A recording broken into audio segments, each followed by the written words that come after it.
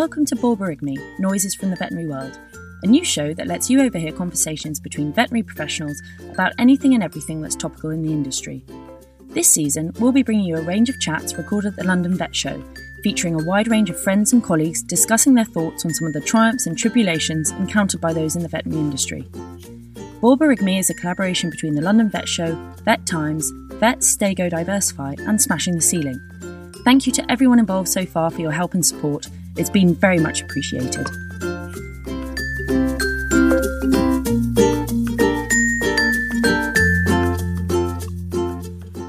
Today on Borborygmi, I'm speaking with Fiona Andrew. Fiona has been a qualified vet nurse for almost 20 years and has spent much of her career looking at what it means to be a nurse in modern veterinary practice. Currently working as a business support manager for the Vet Partners Group, Fiona is also chair of the BVA Advisory Board.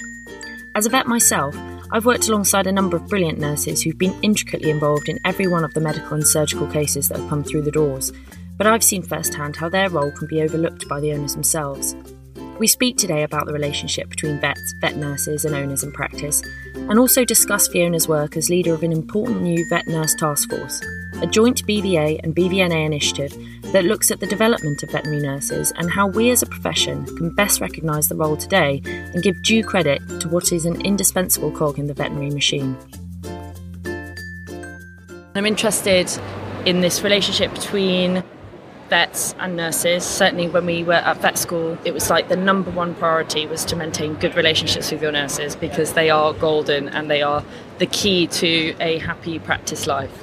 And I wondered about your experience when you were working clinical practice, of times when that relationship's been good, maybe times when it's been challenging.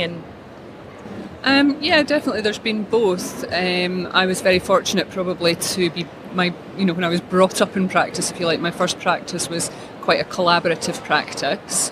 And it was around the time that the practice was changing from non-qualified to qualified veterinary nursing. And I think that probably helped that because there was that bit more of that professional recognition. So I've been very fortunate in my career to have always been appreciated and my qualifications, etc., respected.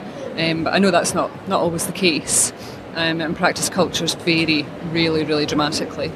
And yes, sometimes it is still seen as the nurses are seen as a subordinate role. Others, they see it as more of a professional shoulder-to-shoulder relationship. It really depends on the practice of the practice culture.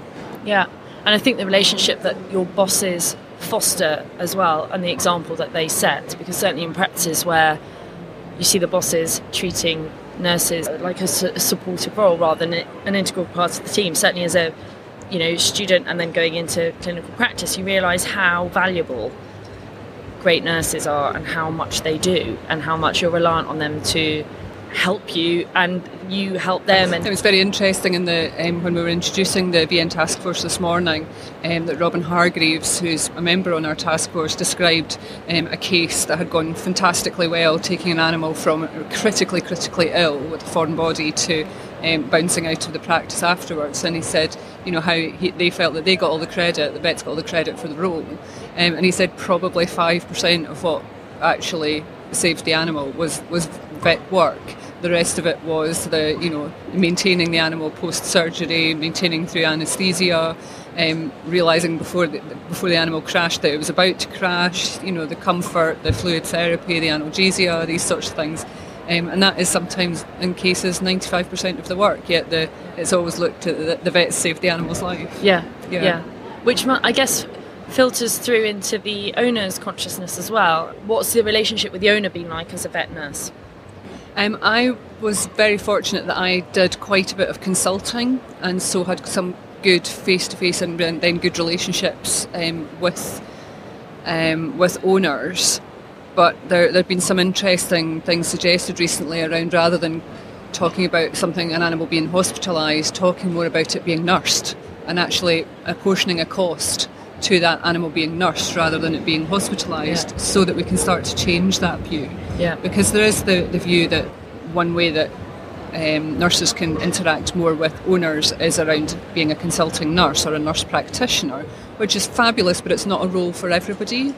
And it's not, culturally, I don't think it's a role that nurses when they look at other nurses, they're not looking at practicing nurses at the moment that are consulting. So it's not necessarily the direction that they feel they're going in. Yeah. So I think we've got to the through the back stuff that is done in veterinary practice. We've got to annotate that to the client what part the nurse played in that. Yeah. And I think that was one very strong suggestion that came through this morning. Yeah. In our session, and to start speaking about nursing time, maintenance of anaesthesia by a nurse. Yeah. Absolutely. So that clients get that idea. And also not feeling like you only fulfil that role if you're a consulting nurse practitioner and if you have that face-to-face contact. Because like you say, it doesn't suit everyone. Not everybody wants to do that, or they have different skill sets, or they just don't. That's not what they see their career as going in that direction. And I've found in practice before that some owners don't see the value that they bring in a hospital environment, and the fact that they're the ones who are there 24/7 and checking and calling the vets if needs be, but making a huge number of decisions before that point. And more and often than not, they're the engine room of the practice. And sadly, with that analogy comes the fact that until something goes wrong, people don't necessarily see that part of the ship, if you like, because it runs so well. But it's just assuming that that's all in order, and I think that is one thing about the assumption that all those nurses obviously are on the register and qualified as well, which is still sadly an issue. In 2015 we had the Royal Charter, and I think that should have been a real wake-up call to the profession to start saying, actually, we're working towards nurses having to, being regulated professionals, and still having these people who do a nursing role and do tasks that should be nursing tasks who are unqualified. And I don't think it's acceptable in 2019 that we're still there. Yeah. So that is an issue. And can you just explain a bit about what the task force does, what they set out to do and what you're doing Okay, so the task force is brand new. We've literally done sort of soft launch at BVNE Congress and a soft launch today. And the idea of the task force is there has been Vet Nurse Futures, which started off just when the charter came out in 2015. It's a fabulous project with some really good ambitions. That will come to conclusion. It was a 5-year project, so that will come to conclusion in 2021. And so the idea is to start looking to the next step. Where do we go next? And some of the things that came out of that work were the BVA vet-led team work, and there are still some questions unanswered out of that. And two main things are, what is a veterinary nurse? We don't actually have a definition of what is a veterinary nurse. Human-centred nursing was defined probably in the 40s, 50s, and has been updated. The International Council of Nurses has updated that in the last few years as well. But we don't have a sort of recognised definition of what nursing is. Therefore, what is it not? So that's one of the first things that we want to look at, is to define what veterinary nursing is, and then look at the future path. So the whole idea of this one is, rather than the Vet Nurse Futures and the vet-led team initiatives, which very much looked at what we have now and how is it working, this is to what's the next step. So if we could get rid of the Veterinary Surgeons Act and Schedule 3 and completely blue sky think it, what would our legislative framework look like? And with the idea is, we know legislative change won't be immediate, but when it does, when it become available, we want to have our ducks in a row, if you like, so that we know exactly what direction we want to be in and what we'd like that to look like. Yeah. So that's and what would you like it to look like? Or a snippet of what you would like to see for nurses going into the next... Well, as I say, I would certainly like nursing to be defined. Yeah. I would like us to compare and contrast ourselves with human-centred nursing, but not blindly follow. I think at the moment there is an inclination to go, human-centred nursing does that, but the dynamic is completely different in practice. And I think it would be very great shame if we lost the unique part of that, which is the end-to-end care, which obviously we don't have because we have an NHS. More around probably that immediate end-to-end care.